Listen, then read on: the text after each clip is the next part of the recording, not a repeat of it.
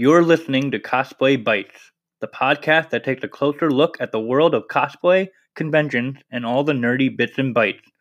Brought to you by the Lightning Palace and proudly sponsored by Anchor.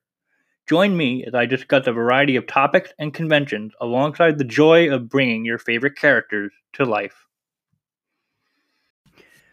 Alright, here I am, back for another episode of Cosplay Bites, and this time around, I've got my lovely friend, the ever so wonderful to talk with, Mink the Satyr, with me for this go-around. How are you?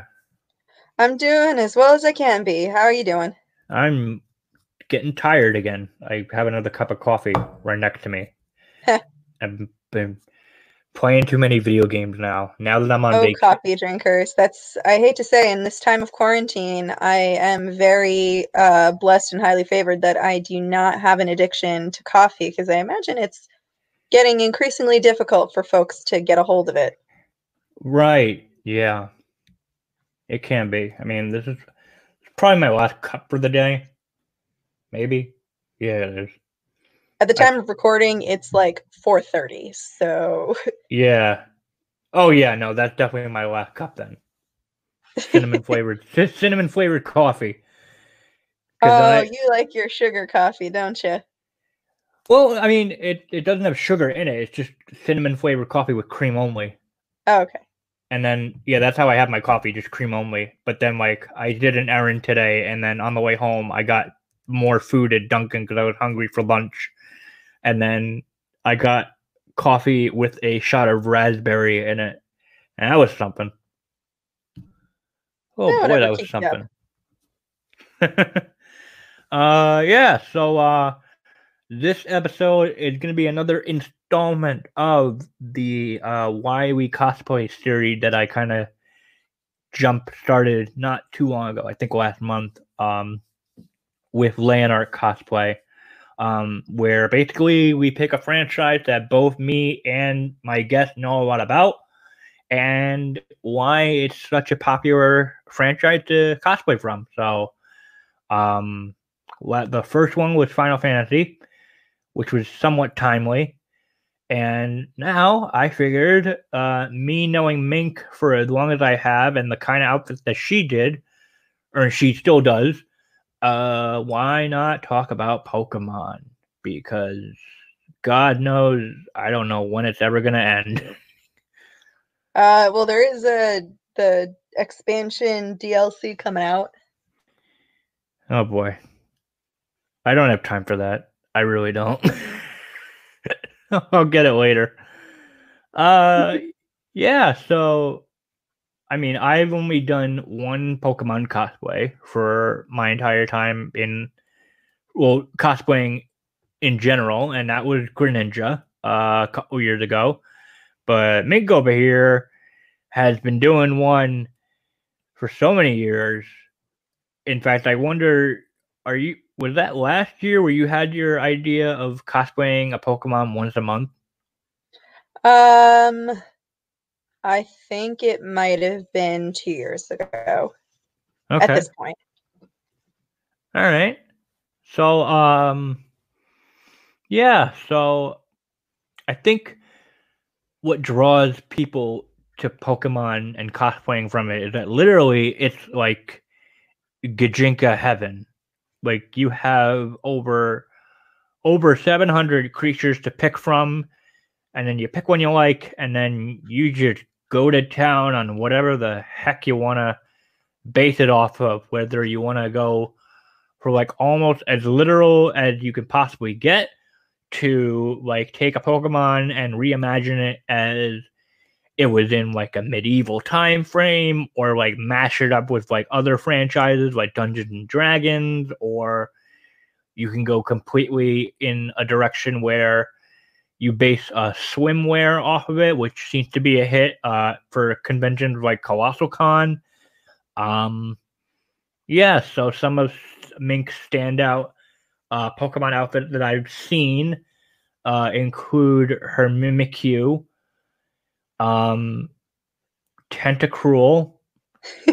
I don't know why I'm blanking on them. I think it's because you've done so many. It's hard to narrow down which one you've actually done. Like you did Caterpie, or was it Metapod? No, I did Caterpie. Caterpie. You did Caterpie. You've done, yeah, just a whole bunch. So what about Pokemon? Has left an impact on you? Like, why do you cosplay from it so much? I mean, you're obviously a fan of the game. Like, people make no mistake. Whenever I go to cons with this girl, um, more often than not, she buys more Pokemon plushies for her ever growing collection. I'm trying Um, to get better. I am paring down these days. how much are you buying per con? Well, the last couple of cons, I actually have not purchased any new Pokemon plushies, despite loving them so deeply. I am acknowledging the first step to healing is acknowledging that you have a problem. My intention was that at Kineticon 2020, I was going to just give a lot of my Pokemon plushies away, but we are in a holding pattern now as to whether or not we will have Kineticon 2020. So we will see what happens. Right. But that particular convention is rather special to me because for the last several years I have run the Pokemon meetup that happens at that particular convention. Oh A wow. couple years ago, I hijacked it. Like there wasn't anyone who was running it, so I was like, okay, I'll just take charge. And so I had been doing that for a couple of years until finally last year. So this would be Kineticon 2019. There wasn't any Pokemon meetup scheduled, and people were messaging on the Kineticon Facebook group like, "Where's the Pokemon meetup? Why is that not happening?" And so I was like, "All right, guys, don't worry. I'll take care of it. I will step up and deal with it." And so when I emailed the event planner, he's a friend of mine, and he was like, "Oh, well, you've just been doing it." Like I automatically just had been putting it in because I figured it was something that people were interested in. But since you've been running it and doing such a nice job of running it, I figured I was just going to give you the keys to the kingdom and ask you like what day works best for you. So like Wow. literally some random night, I want to say it was like April or early May, some random night, the two of us were like back and forthing at like 10 at night on like some random Sunday, like working out the details and everything. Oh wow. That's Always a good great. time. And so I imagine like a lot of people show up to this meetup if a lot of people were asking about it. Yeah, so usually we get um a little over 100 people show up. Whoo! That's a lot. And each year we do something bigger and greater. So last year was the first year that I had hired some photographers, some designated photographers, in addition to like any meetup at these conventions is usually like a photo moment. But something that I did was I hired 3 photographers to show up. One of them was specifically hired to do individual or small group shots off to the side. One of them I hired specifically to do like group photos of like the whole event where people, you do the 5, 4, 3, 2, 1 new pose yelling Sure. that you hear at conventions. And then the third photographer I actually hired as a videographer, and he got video of the whole thing and then compiled it into like a 3-minute teaser video, which I now Ooh. have and I've got to push out to the folks who were present at the event because obviously they want to see video of the whole affair. Yeah. It was a fabulous time, and last year was also the year where I brought raffle tickets. Okay. In years past, I've done like kind of raffles, but this year was the big one where I did like a straight up raffle instead of just throwing prizes into the crowd. And so everyone got a raffle ticket. Everyone was adorable because they were like, how much do the raffle tickets cost? And I was like, one per person. And they were like, yeah, but how much do they cost? And I was like, nothing. I know we're at a convention and everything costs everything, but I'm nice. Take a damn ticket. Like, but sometimes people don't have money, so take a ticket. I had so many prizes because in addition to stuff that I created or purchased or was like just auctioning from previous like stuff that I had that was Pokemon related, I also had friends, fans, vendors, you name it. They all donated something. Nice. So I had like Kigus to give away. I had plushies for sure. I think so. That was a big year last summer because it was before Pokemon Sword and Shield came out. But Right. I had gotten my hands on Sword and Shield starter plushies. So like I had plushies that people just didn't have yet that I was giving away. Wow.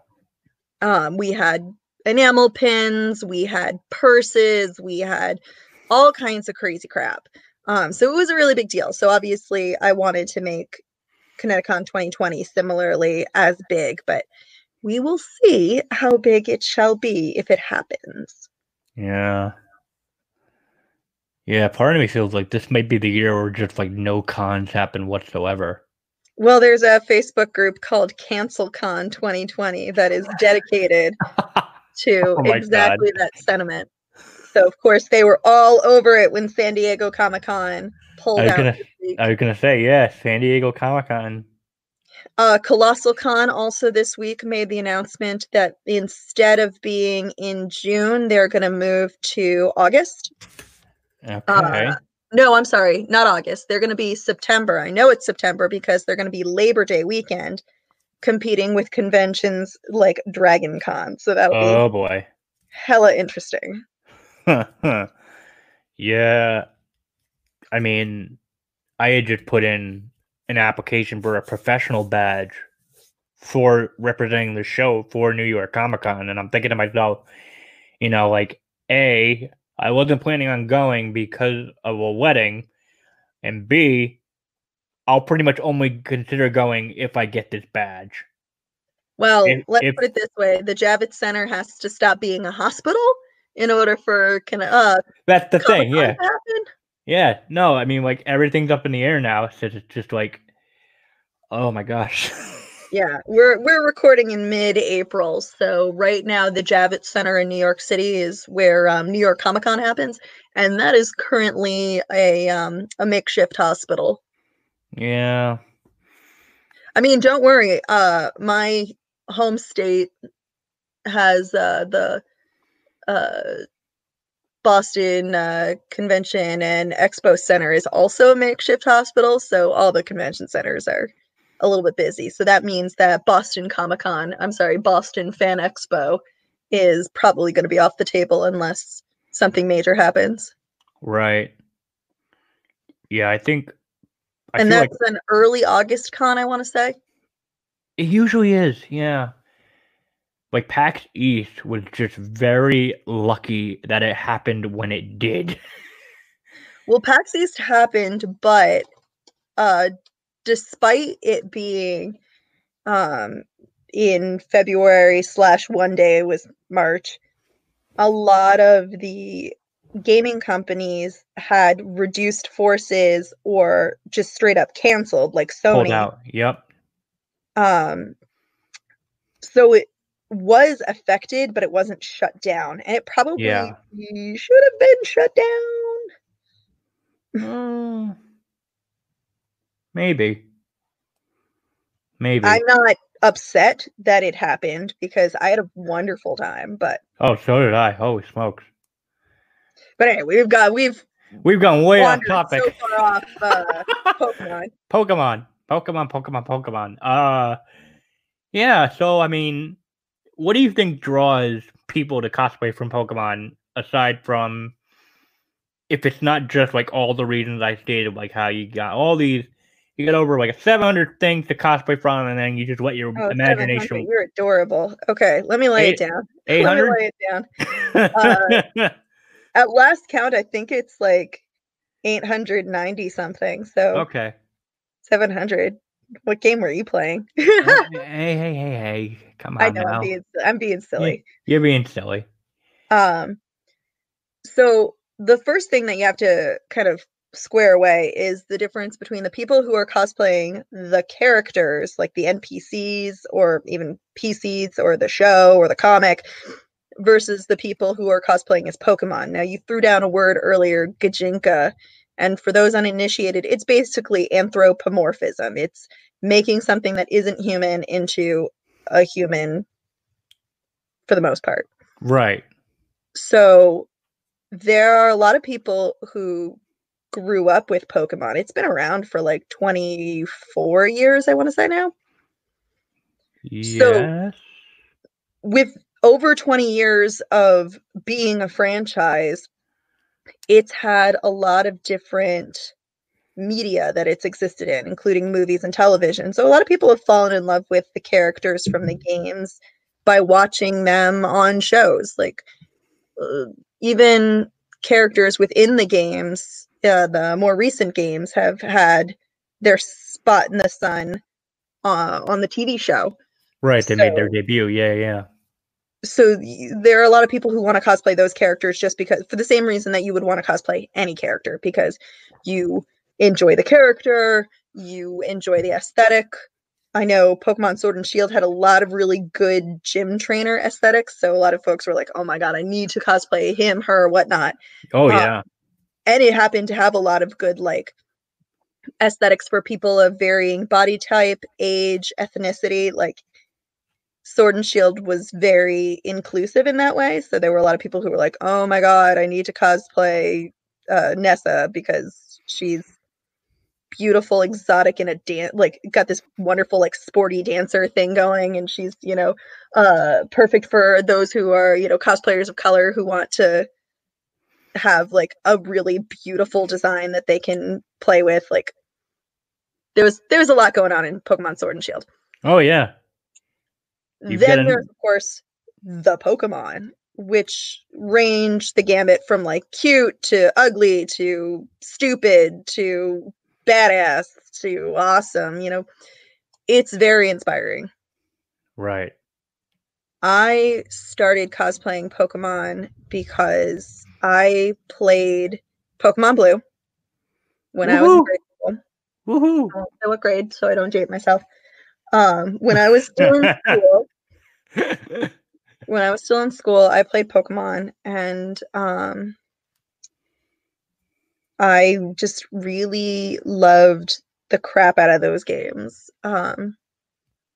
So very much. I think it's the first video game that I spent like 100+ hours on to beat. I absolutely filled my Pokedex. It was such a liberating and wonderful experience. So of course it represents a lot of like nostalgia to me. Yeah. My raison d'etre is that I am on a quest to cosplay the first 151 Pokemon. Okay, how's that going? It's a very slow process. We mentioned earlier that I'm cosplaying like one Pokemon a month. Well, there's only 12 months in a year. So if you do 151 and divide by 12, it's not a cute number. No, it's not. So it's going to take me a while, but it is something that it's a lofty goal that gives me focus. It gives me something to work toward. And for me, that's a huge deal to have focus. Yeah. I like cosplaying as Pokemon though, because it's very freeing from an artistic standpoint. Mm-hmm. I get to design them, or I can, use someone else's design with permission, but I get to decide how I want to execute each Pokemon. So if I want to make an armor build, well, I get to decide what Pokemon would work for an armor build. Yeah. If I want to do a ball gown, I get to decide what Pokemon would work for a ball gown. So a lot of times what winds up happening is I decide like, oh, you know what I'm in the mood for? I'm in the mood to make this kind of costume. And then I'll like pull up the Pokedex and I will go through and just say like, what Which Pokemon best would work for exemplifies? that thing I'm in Yeah. the mood for. Yeah.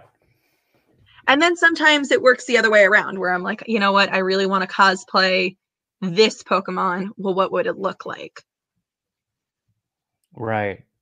That's typically what happens when there's like a new Pokemon that comes out. And I'm like, oh, like that's how I felt with Wooloo when that Pokemon was dropped. I was like, oh, I want to cosplay that. Well, what would that look like? Yeah. As opposed to right now, I'm on a kick where I'm like, oh, I'm gonna, I want to do a ball gown. What would be a good ball gown? Oh, you know what? Weepinbell. We'll make Weepinbell a ball gown. And that's exactly what you did. I did. I very much did that. You took a pun and you just went full force with it. So for those unaware, for those unaware, I believe it happened in a stream. No, no, even worse. It happened at a Katsucon. Oh, okay. I think I remember this because I probably was around you when it happened. You were at Katsucon. Yeah, it was like the Saturday of a Katsucon. I want to say it was Katsucon 2018. Yeah. So the pun was, Weepinbell. It's got the word bell in it, but not like it in like a bell ring a ding ding bell, but more like Belle from Beauty and the Beast. So it designs itself. It designed itself. So Mink took that idea and she ran with it. And lo and behold, I don't think I saw it in person, but you did actually end up creating Weepinbell as... Yeah, I wound up doing it about 6 months later as I had planned, because at the time I had a list of cosplay and I had what month I was going to do it in. So it's like February 2018 and I was like, I've got this great idea, and I started telling everyone who would listen and people who didn't want to listen. I was telling everyone up and down, and so I was like, and I'm gonna make it in, pulls out phone, scrolls down list, August. And then I did. I made it in August. I brought it with me to Dragon Con. I wandered like a cat into the Dragon Con cosplay masquerade, and then I won an award, which I did not expect to do because I didn't even know there was a Dragon Con masquerade. Yeah. What so aside from that, this may be one of your... Well, okay, first of all, for those... So my only Pokemon that I've cosplayed as was Greninja, because he quickly became one of my all-time favorite Pokemon designs. I mean, that may sound like a cheap shot because he's arguably mostly a popular Pokemon worldwide. But I was just a sucker for ninjas, and I'm mostly a sucker for water starters because that's how I do every single game. Like, pick with the water starter. I don't care if they're unappealing. I'm a fire starter myself, but that's okay. That's all right. But yeah, so it was mainly using like household items in my home. Kind of went with like a long sleeve blue jacket, like blue pants. I like taped or glued on like blue ninja stars to replicate his knee pads. I had white elbow pads. And then that's for the wig. I went with a blue wig, but then I made a little headband, replicating his like head ear shape. And then along with a couple of ninja stars done in blue to replicate his signature water shuriken. And and a long red scarf that mimicked his tongue. And it was very comfy to wear. Sounds it. Yeah. I was gonna ask, and this may be like one of those like I can't choose. It's like picking your children. But do you have like top 3, top 5, or like a favorite Pokemon Gajinka you've ever made? Oh man, that is hard. Yeah, see, like picking your children. Well, it's not like picking my children. It's just like I am in the mood for different. It's like being in the mood for different food. Okay. Like my Ninetales will always be iconic. Oh That was when I yeah. really started like going aggressive with making Pokemon specific costumes. Like I had been doing a lot of costumes and cosplay, but I hadn't been specifically working on Pokemon, and that was a big turning point. Um, I feel like Butterfree was a very successful one. That was not the first one where I've designed my own fabric for it, but it certainly was one where that I designed my own fabric paid off very strongly. Oh wow. Meowth got a lot of good feedback from people. There are folks who still reference Meowth as being among their favorites of mine, which is very kind. Weirdly, Venomoth got a lot of like positive receipt from folks, like a positive reception. Right. But I suspect that's because who doesn't like a go-go outfit, but that one was very like raver girl was the inspiration point. Yeah. And it really came about because I wanted to make those knee-high leg, like they're like knee-high fur legging things that all the raver chicks wear. You mean like not they're and they're not part of the boot per se, but it's almost like a what do you like an arm sleeve, so to Yeah, speak? it's like an arm sleeve, but for your legs, and it's fur. Yes. Yeah, yeah, yeah. No, I saw your Venomoth. Yeah. Yeah. I wanted those. That's the start of it, is I wanted that. And so I was like, oh, okay. And I happened to like find a platform holographic purple boot that was just the right shade of purple. And I was like, all right, I guess I'm going to make this. Like so many of my cosplays have started because I found a cool shoe. Like Venomoth, Sylveon, and Butterfree easily were cosplays I started because I found an amazing shoe and was like, all right, building a cosplay now. To a lesser extent, Cubone as well, but I actually found the shoe after I had a basic idea of what I wanted to do, and then I was like, well, this is fabulous.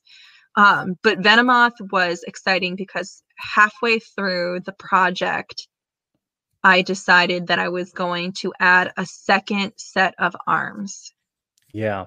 So I came up with a design that did not have 4 arms. It was just like cute Raver Venomoth. This is going to be fun. It was one of the first times I was using foam, but not for armor, just for like a headpiece. And it wound up like being really easy and convinced me that working with foam should be easy. I don't know why I was afraid of it. Yeah. Because my Venomoth headpiece was so easy to do, and it was so like came together so quickly. So I decided just on a complete whim, like, I bet I could add another set of arms to this and go for the full moth look. And it was so much fun because then when I walked around conventions, people were like double taking Taking because it I'd be back, walking yeah. around with my hands on my hips, hiding the second set of arms. And then I'd move my set of arms, but there'd still be hands on my hips somehow.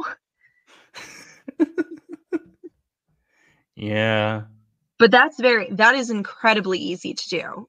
For those of you who are curious, I had actually ordered some detachable mannequin arms, which you can get. You can get them on You can get them on Amazon. They were articulated so I could pose them. And they had this little spike that you would insert into like a dress form or a mannequin.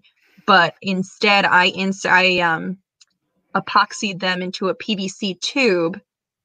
And then I very carefully sewed on some nylon webbing in the shape of like an infinity shape. I think I also might have used a staple gun to just staple it to the PVC. Anyway, I wound up wearing that like a backpack, and then built my I had a fur jacket, so I built my fur jacket to have multiple sleeves, like 4 armholes. So that hid the rigging really well. So people were very confused how suddenly they were looking at somebody with 4 arms. And wearing wings in the back also helped hide any bulk that this rig had added. But it was so easy. And for something that was so easy, I love when something easy has a high payout like that. For sure. But as I said at the top of this, a lot of it comes down to like creativity and what I'm in the mood for. One year I was in the mood to make my own mermaid tail because it seemed like something interesting that I wanted to do. And I had never done it before, but it looked easy. So I was like, all right, I'm going to do that. And so then I made Sea King. Right. Yeah. Just all comes down to what you're in the mood for. It's sad but true. Yeah.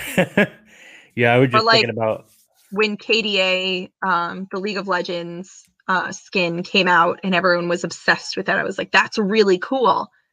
But everybody's going to be doing Akali, and that's awesome. But like, I want to do something like I want that, but a little different. So I wound up recoloring it, and that's what I did for Jolteon. Yeah, that got me. So really I got to scratch that itch and make that sweet jacket, which I will wear to this day because the jacket is so baller. It is really baller. I didn't get to see it in person, did I?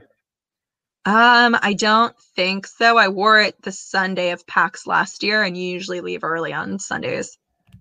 Right. I think I only. Oh yeah, that was. I went one day at PAX last year, so no, I didn't see it in person. But I saw the picture and I was like, "Oh my god, it's fabulous." That jacket was fun. I had instead of having a dragon on the back, I drew art of Jolteon, and then I had that printed in leather. Whew. And then I attached that to the back. Yeah, so I not only had a sweet puffer jacket, but I had the emblem on the back was made in leather, which is so cool. Fancy. Oh, it was super fancy. A lot of my, as I look through, and I have a folder on my computer that's just my Pokedex. Oh man, it's what it's called. It's called Pokedex. It's my costumes folder. It helps me get a sense of what I'm doing. Right. And what's that? What? I said right. Yeah. Oh yeah. Anyway, so I'm just looking through it now. And I'm like, oh yeah, that was fun. This is a good one. This is a good one. This was fun. This was fun. Oh god, that was a pain in the ass to make. This was fun. This was fun.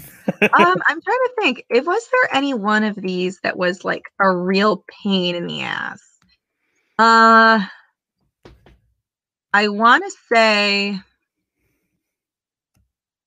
Goldeen was a pain in my finger because while I was making the headdress, I sustained 2nd-degree burns on my hand. Oh no. Well, I made Goldeen in about 4 days. Oh. Because I finished work and then I had 4 days before a convention and then I just got inspired to make Goldeen. So I was like, oh, okay, I've got time.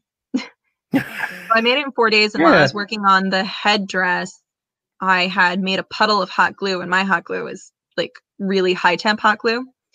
Oh, and boy. I had slipped or something while I was trying to affix something, or maybe I was just grabbing something. Anyway, my finger like landed in the puddle of hot glue, and it was deeply painful. I had 2 very severe blisters that had to be lacerated a few times, which is never a good thing when you actually have, because in most cases it's better to let your blisters drain on their own. But these ones, they were so painful, I had to get them lacerated. But yeah, that was very, very painful. Really? It was fine. And I'm surprised I don't have any lasting nerve damage. I don't have any scarring, which is most impressive. I was expecting very much to have nerve damage and scarring from that. Oh yeah, I imagine. I mean, at some point, I'm sure every single thing that I've done was a pain somehow. Making dugong was very painful because it was just so much fabric. Right. But I'm just trying to think if there was anything that I like straight up lost my temper on. The only one that I've lost my temper on is not represented here because I've been working on the concept for Rapidash for the last like 2 years. I haven't fully made it happen yet because I'm trying to do movable Centaur Rapidash, and that comes with a lot of moving parts. Oh. And so coordinating all those parts has proven to be time consuming. Yeah, if you want to go full Centaur on that, I mean, yeah. A, that's perfect, and also B, oh my gosh, that's a lot of work. And now is this regular Rapidash that you're doing, or the Galar this one would be regular Rapidash. I mean, I've been designing it and working on it off and on well before Pokemon Sword and Shield. Okay. But when Sword and Shield came out and they showed Galarian forms, I was like, well, this is good because it solves what am I going to do about Ponyta, because Ponyta looks exactly like Rapidash minus a little bit less fire and no unicorn horn. Yeah. But when you are doing a design like a Gijinka design, you use these like small things to mean something. So when I was looking at the difference between Ponyta and Rapidash, from a design perspective, there's not a whole lot different, because like, how do you show less fire? Yeah, or how do you, like, it doesn't, like, the same thing is true to some degree with Growlithe and Arcanine. How do you show less fur? Yeah. And the answer is you don't, unless you have someone who's physically next to you dressed as the other, evolution. If I'm Growlithe, this friend is Arcanine, so someone can be like, oh, that's okay.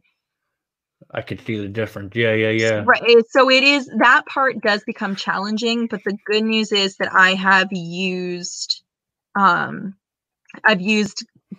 forms to help differentiate. Right. So as they start happening, I'm like, okay, I'm going to use that. Well, there is a huge difference between Vulpix and Ninetales, but I chose to do the Galarian form because when I did it, I think the Galarian form was still kind of new. But also because I was like, well, I just did a fire type Pokemon earlier that year. I want to do something a little different. Yeah. Wait. No, Vulpix it was in a Alolan form. Yes. Yeah. Sorry, I may have said Galarian. I meant Alolan, but yeah. I get the idea. Yeah.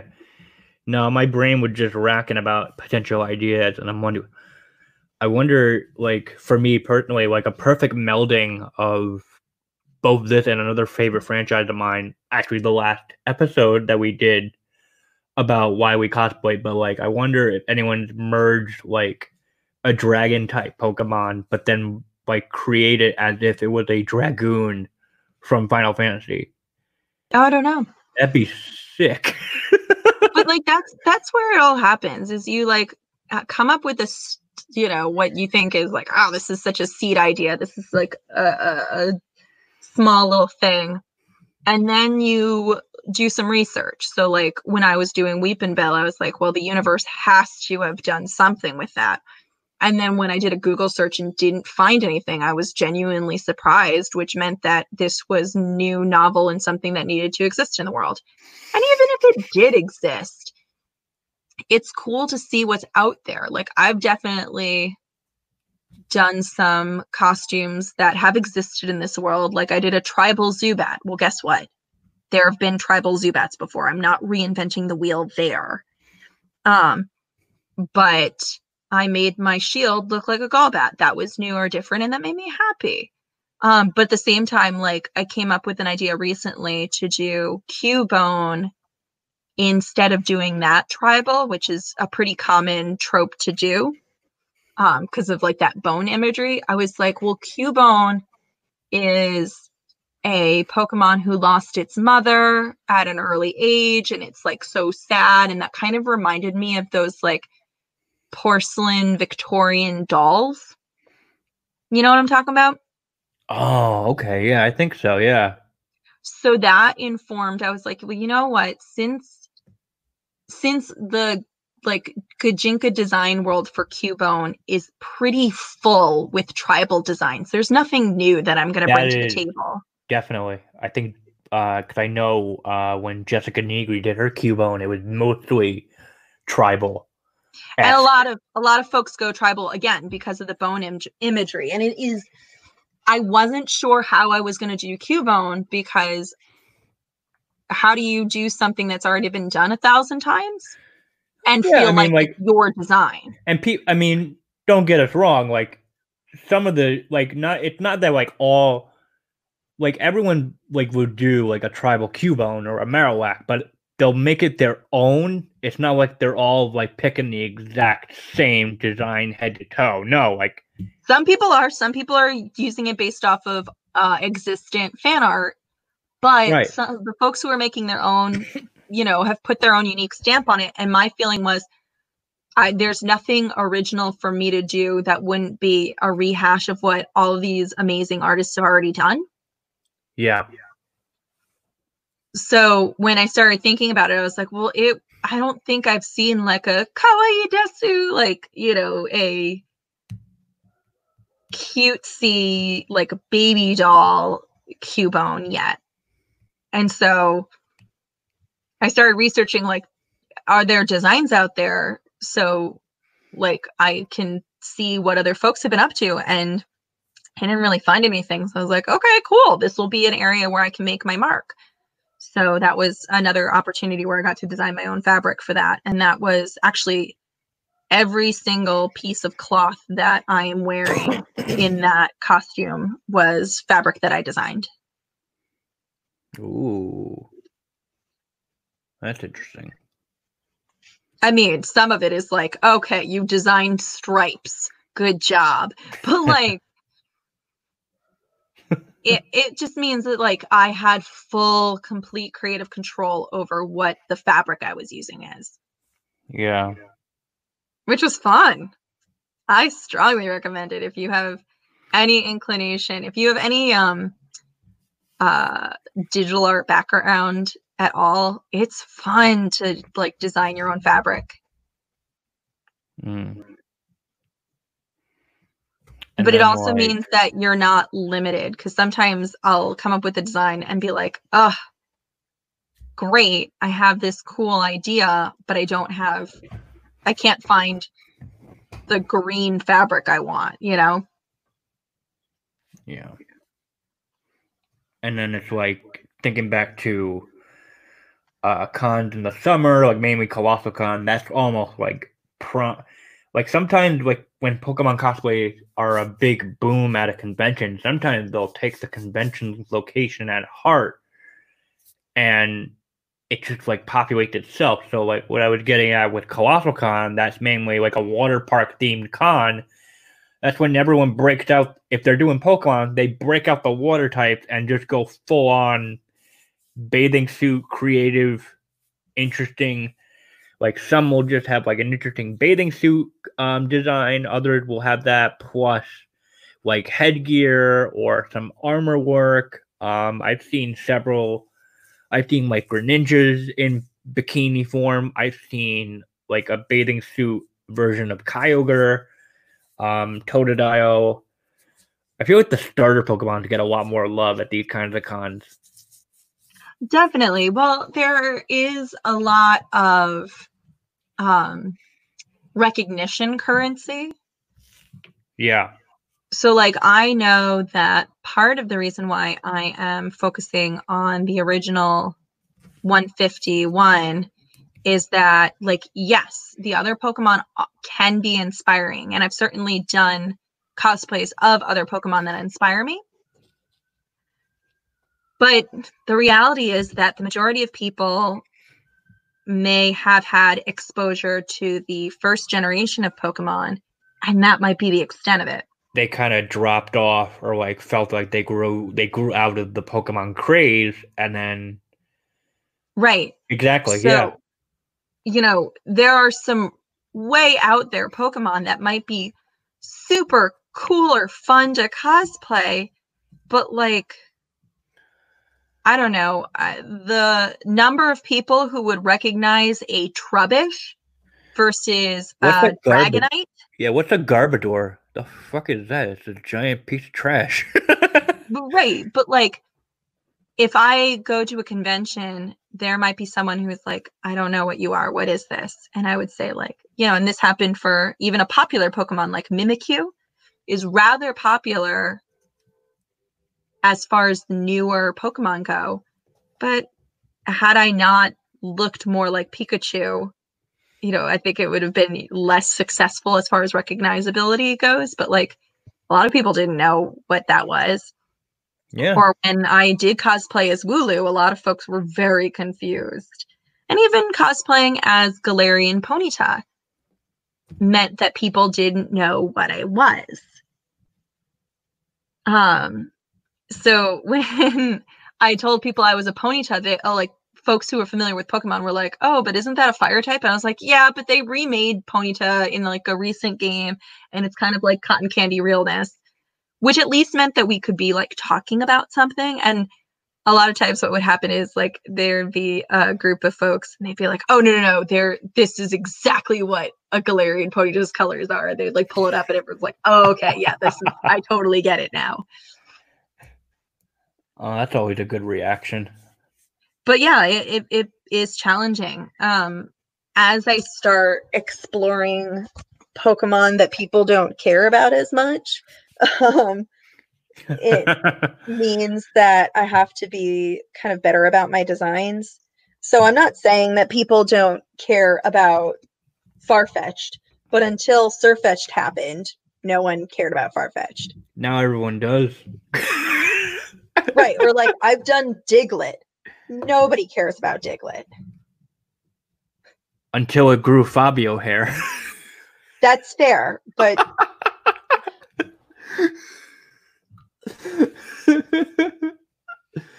oh my gosh. I think Venomoth is definitely my poster child for cosplaying Pokemon that nobody cosplays. Although Tentacruel to some degree as well. Yeah, because some Pokemon are just like they're too weird or not that appealing looking, or it's like, Well, their stats are terrible. Like, Tentacruel is a lousy Pokemon to play with. Yeah, it is. There are so many better water types and poison types. Yeah, isn't Tentacruel water? Is it water poison? I thought so. It might be straight up one of those. I'm gonna do a quick lookup. Part of me thought it was like water flying, because I don't know why I get. No, it is definitely not water flying. I can tell you that. Yeah, I don't know. No, I got it right. It's water poison. Yeah. Gyarados is water flying. Yeah. Right? Yeah. Is it? I think. Because I always feel like it gets like if you hit it with a good electric type. No, I'm pretty sure Gyarados is water dragon. Oh, maybe they retconned him into a water dragon. I think you're confusing Charizard.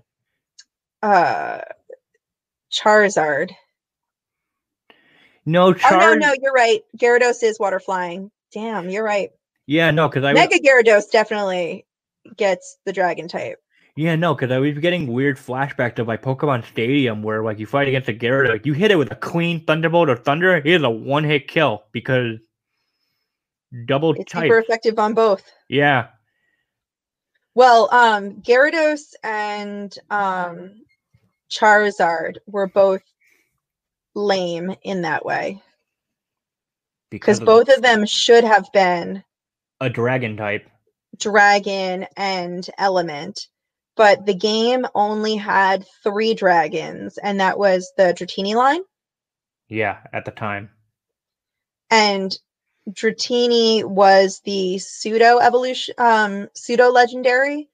And at the time, Dragon was so overpowered with much fewer counterbalances to it. Yep. So I think Nintendo was, or Game Freak was very reluctant to make, for example, a starter Pokemon be Dragon type, because then who would choose Bulbasaur? Who would choose Squirtle? Knowing that Charizard is a Dragon type, like there's no system of balance. So I get why, but it's still stupid. That's why the Mega Evolutions exist, and that's why they're type changes at the Mega Evolutions. Yeah. Or at least that's my like Illuminati confirmed theory. Oh boy. I'm doing the pyramid over my eye. Yeah. Have you liked how I guess it must have started with Sun and Moon, where they stopped making like the final evolution of the starter types be a dual type, and they would just like they would be reverted back to just full on like water type only, no added on. Wait, what? So no, Sun and Moon very much had dual typing. Well, no, for the starters. Yeah, for the starters. What was it? Oh, it was a water fairy type for Primarina. Okay, nope. Yeah. Never mind. So we then I guess water fairy. It was fire. It was either fire dark or fire fighting. It was fire dark. Yeah, and then that took everyone by surprise. Ghost grass. Who was grass? Grass what? Decidueye was ghost grass. Ghost grass. Yeah, that's right. It was one of the more powerful ghost grass. Yeah. Sorry, Trevant. Yeah, and Hump. Yeah, Primarina lucked out that it could actually handle dragon types. Yeah. Thank God. Because that's the thing I guess I never fully understood. Like, why out of all the types is water not very effective against dragon types? That's very weird to me. I don't know why. I'm not as worried about that because they made ice effective, and I'm okay with that. Oh yeah, ice, dragon, and then they introduced fairy types. Yeah, fairy is one of the few that I really love the type matching for it, because like I love that steel is super effective against fairy, because that harkens to the legends of like the Fae and the She, where they're weak to cold iron. Ooh. I could talk for hours on the mythology of Pokemon, but cold iron is basically iron that was forged without heat, which you can imagine would be rather difficult and therefore rare. So if you it's kind of like the silver to a werewolf. Right. Oh, that's interesting. So no, hearing that steel is super effective against fairy, I'm like, well, of course it is. Yeah. No, because I recall like some odd types of like, like it doesn't make any sense. Like, why would grass be strong against water? And it's just like, well, because like you water the grass gets stronger, or it'll absorb the water. That's why. But then it actually blew but then you get stupid things like flying versus fighting. That one's dumb. Oh, it is. So not all of them make sense. Let's call it what it is. No, because I remember hearing about it. I think it was in a Game Grumps episode where they were just playing a Pokemon and they figured out like why is ice weak against rock? Something about like I can't remember. Something about like how Erosion? or like the rock would like crack the ice if it was like embedded No, in. if anything, ice would break up a rock because that's how erosion works. Oh, okay. Like, I know I didn't get a major in geology, but I did minor in geology. Oh, So so then where did? so I do have a college pseudo degree. Okay. See, now we'll back on the topic of fairy types. How does poisons fit into that? I mean, if you look at fairies as being like cute, sugary, saccharine sweet, I can see why poison would be super effective against that. Oh yeah. But that's more like that doesn't have a mythology necessarily to it. I think that's just like a, oh yeah, Common sense, have your brain work through it kind of thing. yeah. I mean, why is fairy super effective against dragon? Because they needed something to be or to have like it's because they needed it. Because dragon needed something else to die from. Well, kind of, yeah. Yeah, only itself and ice. Right. Well, so then fairy came along, and not only is fairy super effective against dragon, but It's dragon immune straight to up dragon move. does not affect fairy. Yeah, that's sweet. It's so nerfing. That's why my Sylveon is level 100. Unfortunately, there are not a whole lot of very offensive Pokemon. So, like, I remember I was in a forum at some point, and like the question was like, "What's something you wish existed in Pokemon?" And I was like, "A really good, like, offensive special attack that wasn't like Moonblast." Yeah. There just aren't that many. Usually, fairy type Pokemon are more like either all around, like more like a generally okay across the board, or they tend to have like higher speed, for example. But special attack, I would like to see more tanky fairies. Yeah. Which, I mean, sounds oxymoronic when you say it, tanky fairies, but shut up. So now I'm thinking back, just P.S. I'm working on a cosplay right now. You told me, you texted me, I was like, ooh. I won't say. I will. I'm working on Clefairy. Okay, she's working on Clefairy, folks. It was the normal type, and then it got an upgrade with Pokemon Sun and Moon when they dropped. Oh no, not Sun and Moon. It was Pokemon XY was when they dropped Fairy type. Oh, okay. I was gonna because I was gonna ask like when did they drop the Fairy type? Because I'm thinking back to that was Gen X and Y. 6, which was Pokemon X and Y. Okay, that was. And so they retconned a bunch of the original Pokemon. So Clefairy is obviously a fairy type. That's not even funny. Actually, I have to see if Clefairy has the normal fairy type. I'm going to check that out real quick because I feel like that is something that Pokemon would do. No, they made Clefairy straight up normal. No. Or, sorry, straight up fairy. Okay, yeah. So, okay, so this fairy brings type... me joy because I would have been really upset if they gave it a normal fairy split. That'd be stupid. Well, I wouldn't put it past them. But yeah, when fairy is in your name and you have wings, you're a fairy. You're a fairy type. Yeah, you're a fairy type. Yeah, no, because I'm thinking fairy was introduced in Gen 6. That's X and Y. What was before X and Y? Black and white? Gen 5, was that black and white or diamond and pearl? No, that was black and white. I didn't play Gen 5 or Gen 4, to be honest. I played Diamond. I skipped Black and White only to play it much later, just for some of the new Pokemon in that generation specifically. Mostly the starters.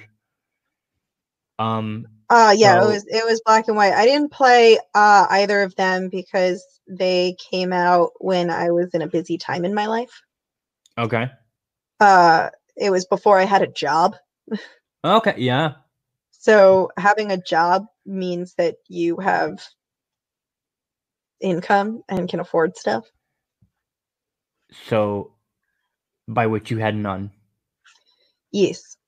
So X and Y was represented my triumphant return to Pokemon. Okay. So, well, the main thing I'm getting at is Leafeon and Glaceon. Yes. They were introduced in Were they 4th gen? Diamond and Pearl? I want to say they were 4th gen. So, yeah, Diamond and Pearl. We skipped a generation.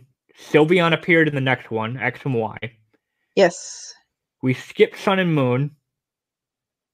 We're in Sword and Shield now. Because I feel like part Still of me no was... evolution, but I don't think we're going to get one. I wish we did. There was a rumor, I want to say a month before Sword and Shield dropped, that we were going to get a steel type, and I hated the design that was rumored. And I was so grateful that it didn't exist. I'm personally hoping for ghost type. I think that would be great. Yeah, do you think... Or bug. I'd like bug. But yeah, there's no bug. The problem is they would have to invent a way to evolve it. Yeah, that's the So thing. if you reverse engineer it that way, how Yeah. would they make a ghost type Eevee? What do you kill it? Exactly. It's not going to happen. Or like, Yeah, how would you make a bug type? Exactly. Yeah. At Well, least steel type, I can understand how you would do it because they have the magnetic rocks. And that's already canon. Yeah. The magnetic rocks are how you evolve like Nosepass and Magneton and all of those. And Vikavolt, like that, I at least can be like, okay, a steel type Eevee makes sense. But like a fighting type like evolution, like how would you do that? Eevee, fight more. You haven't entered the very specific competition and it has to win. And right, then it like evolves. they would have to create an entirely new mechanic. So when Pokemon X and Y came out and they had the fairy type, they had simultaneously released Pokemon Me. Yes, which correct. Introduced being able to play with your Pokemon. Yeah, play with your Pokemon. And so now you not only had happiness, which was a measure that you couldn't really like get a value on. So there's Pokemon happiness, which was already established as a way to evolve like your Woobat, for example. Yep. But then you get now affection, which is now different. Correct. And it's how you evolve different Pokemon. Yeah. So I mean, it worked perfectly for Pokemon Me. Like, it was a really great way to roll out that mechanic. So unless Sword and Shield was going to introduce a new mechanic that would involve something with ghosts, like, they kind of have the infrastructure for you to do something with fighting because they have the Pokemon trainer. But the problem is that the Pokemon trainer doesn't do like, it's not like you go into Pokemon Coliseum. You don't see your Pokemon. It's a mini game. So unless they turn that mini game into something more like Pokemon Me or now the camping mechanic, then that did get implemented for some Pokemon to evolve. Although I would tell you right now, I would be A-okay if they made Eevee evolve into a different normal type at a certain level. A different. Wait, what? It would be an evolution to Eevee. It would also be normal, and it would Huh. be like, say, level 50. Oh, okay. Interesting. I know, I'm Well, because Maverick. yeah, well, because I'm wondering, like, They won't say, do it. I promise you they won't do it. I think they're going to stop at 9, frankly. well, no, because I was hoping, like, say Pokemon is done with introducing new types, because Fairy was the last new type we got. That was 2 generations ago. They Part of can't part of introduce me is new. wondering, could they do an evolution for every single type? It's a lot of types. We're up to how many now? I'm One, literally two, looking three. it up. Fire, ice, electric, dark, psychic, grass, 18. ice, You just ask Google. You don't fairy. have to count off. You could just ask Google. There are 18 It's types.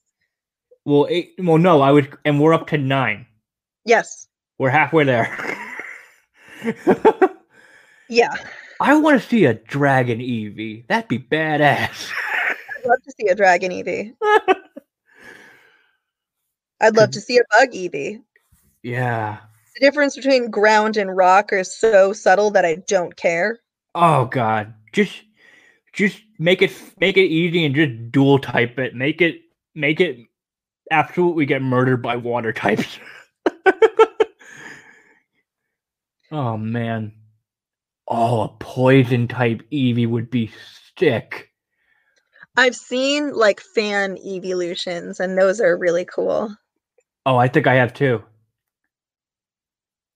Yeah. There's one image in particular that's made its rounds that's just absolutely charming. Yeah. I'm probably gonna get the DLC for Sword and Shield once the second pack comes out. Unless I get Yeah, I will likely as well.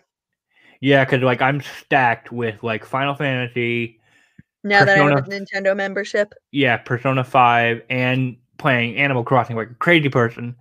Um, I mean, unless I get through all of them or I get bored, I'll probably wait till the fall. That's probably the best thing to do right now. Oh my god. Nintendo does not, they could not have dropped Animal Crossing at a better time. Are you kidding me? It was just like the perfect escape for how god awful the world is right now. Like, I'm so excited that it exists, but my beautiful 5-star island is, You got a 5 okay. oh friend, I have had a 5-star island for like weeks now. I got a 5-star island by accident. No. So, folks, I finally added Mink this morning onto my Switch, and I took a peek at her play history. Girl, you got 200 hours plugged into this thing already.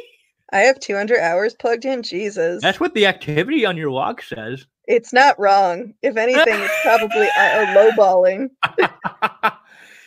Yeah, we got to visit your island now because like I've been asking my brother like I'm still at a 2-star rating. I'm like, when do you get KK? Like when you get 3-star rating? Yeah, you got to Like, get a 3-star rating. And so the best, and this is my power gaming moment, because hilariously, not only do I like, so I'll wake up at like 7:30 and start playing Animal Crossing for like, as I'll play maybe for an hour, and then I have to do work, and then I'll play during my break times or whatnot. So I'll yeah, play between work. But when you work from home, you kind of set your own hours. So I get a lot of hours in. But when I'm not playing, my boyfriend and I have a nightly ritual that we refer to as tuck-in procedure, which is when we usually like share a bunch of memes and stuff that we've sent to one another throughout the day, which is, it's just a sweet thing to do. And it's a great way to end the day. So the last right. like several weeks, it's just been us scouring over the Animal Crossing subreddit and getting inspiration. Oh boy. Oh, it's wonderful. It's very inspiring and it's just very exciting.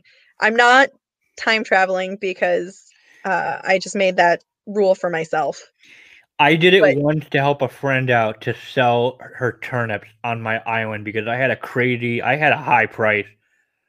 So that's the only time I did it to help a friend out and to use my turnip prices. But other than that, nah, because like I'll play it like first thing in the morning and do like my quote unquote dailies, which is mainly consisting of yeah, you go and bash. chore in. Yeah, you bash the rocks to get the money rock, and then you hunt for fossils, and then I wait till the shop opens, see what they got. I wait till the Able Sisters shop opens, see what they got. I'm surprised at how much clothing I bought. Oh yeah, I thought I was gonna buy like no clothing, and then here I am. I'm like, oh Jesus, I have so much. Yeah. But like, so I played the game aggressively on the GameCube, and then I played not so aggressively on the DS. So I knew going in that this was going to be like something that I went aggro with. So I had like some idea of like what kind of theme I wanted to have for my room. So I started like saving up the stuff that I wanted for it. So I had that going for me. But Yeah. I'm not a power gamer by any stretch. I'm not sitting there like trolling the internet to, looking for blank. I have a small Facebook group of some of my friends from LARP that we all just like will help one another and everything over, and we'll visit each other's islands. So that's my extent of that, which I think is like, very casual gamey approach to it. Yeah. Anyway, the best way to get a 3-star rating is to make sure that you've done the story quest part so that you have 9 villagers. I think I have 9 villagers. Upgrade your resident to the residential services building, which Yep. is easy to do. Yep. And then anything Isabelle tells you you need to do, just do it. That's pretty much it. I've just been listening to Isabelle. First it was plant more flowers. Kay did that. Plant more trees and fruit trees. Kay did that. Now she's saying water your flowers. Oh, funny. I did that anyway because I was very motivated to crossbreed flowers. Right. So a lot of the things that like Isabelle wants you to do to get a 5-star island are things that I was doing anyway. Because it was like, get more fruit trees. Okay, but I was looking for foreign fruit trees like from day one. And then it was like, yeah, get more flowers. Well, there were foreign flowers, so I've been trying to get those flowers from day one. Plant those flowers, okie dokie. Plant more of them. You got it. I'm trying to get black lilies, man. Like, so okay, yeah, I just got to keep listening to Isabelle. Yeah. I feel like I should have him visit my island any day now because Yeah. my home's all paid off. I had another successful turnip run, which made me help pay off my basement. I'm still working to get a basement. I'm like 158,000 bells away, so you can bet I am going to be fishing pretty aggressively. Have you ever done the turnip before successfully?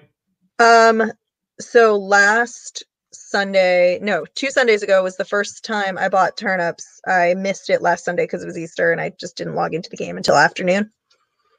And it was the first time I had done turnips, and it was just like a really low week for my island. Like, there was only one day where turnip prices were higher than what I bought them for. Oh. So it has not been very successful for me.